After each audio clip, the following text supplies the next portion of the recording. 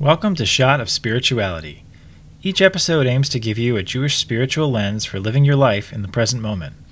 I'm your host, Rabbi Josh Snyder, and I'm the Executive Director of Goucher Hillel. Today's topic, the world turned upside down, and the pandemic a year later.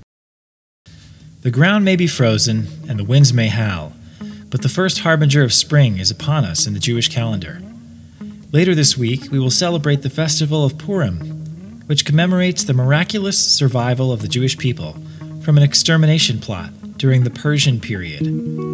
While there's little evidence in the historical record to affirm that the characters in the story existed, the theme of the story is timeless and echoes a theme and experience throughout Jewish history. They tried to kill us, and despite all odds, we survived. Let's eat, and depending on the occasion then, dress up, Purim, eat matzah, Passover, mourn, Yom HaShoah. Okay, maybe not eat. The ninth of minor fast days, like the Fast of Esther prior to Purim. This year, it's impossible not to think of where we were last year, when Purim fell on March 9th. It was one of the last times I was able to gather on campus with students to read the Megillah, that is, the scroll of the biblical book of Esther, which tells the Purim story. We ate some hamantasha and wore costumes. We didn't really know it would be one of the last times. And at the end of that week, as students departed for spring break, the world turned upside down as we began to grapple with the enormity of the COVID-19 pandemic.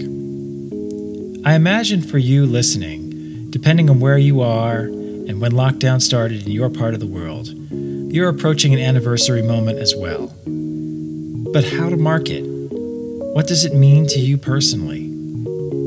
I can only share with you how I am doing so, and hope it gives you a bit of a different perspective, maybe some idea of how to look back and to look forward from here. To do that, I'm returning to that moment of Purim last year, as I look forward to Purim later this week. I've been thinking a lot this week about the story in the book of Esther. There is a pivot point in the story at the end of the third chapter. King Ahasuerus has already banished his first queen, Vashti, and after an elaborate pageant has chosen Esther, who is secretly a Jewish orphan named Hadassah, to be his new queen. At this point, the main antagonist enters the story, a vizier named Haman, who is descended from King Agag, a sworn enemy of the Jews.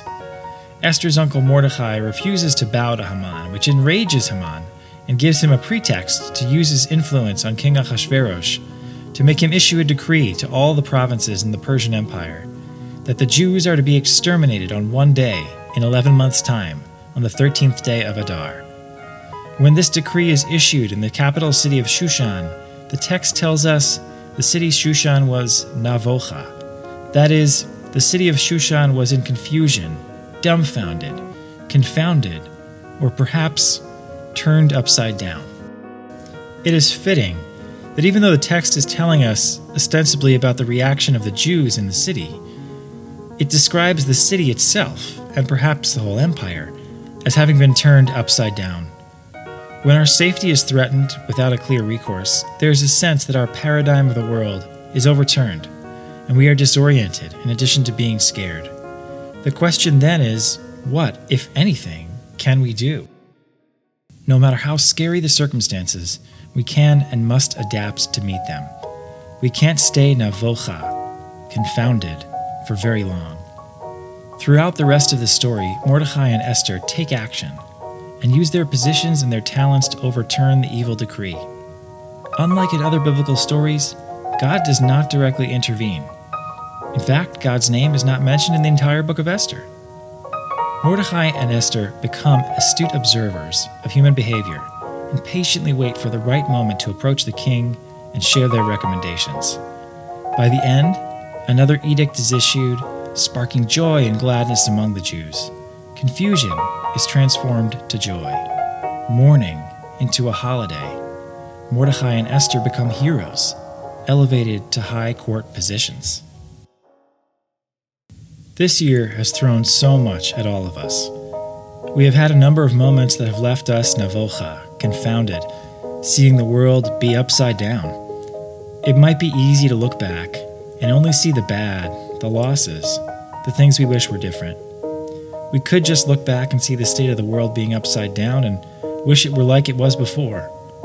But the story teaches us that being upside down is a temporary state of being, an existential vertigo that calls for a response, a righting, rather than a silence. Rather, we can look at it this way. This year has been a year of challenge, and it is one that has not exempted a single human being on this planet.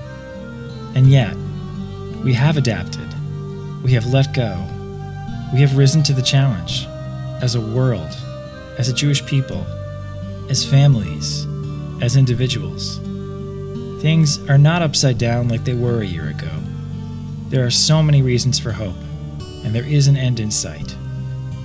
While we haven't written the final chapters on this pandemic, coming back to Purim, we see there is joy at the end of the story. And each year, no matter what is going on, we are commanded to be joyful, to laugh, to give thanks. So this year at Purim, take a moment to look back and reflect. How have you adapted this year? What are you thankful for at this moment? What lets you laugh? Happy Purim!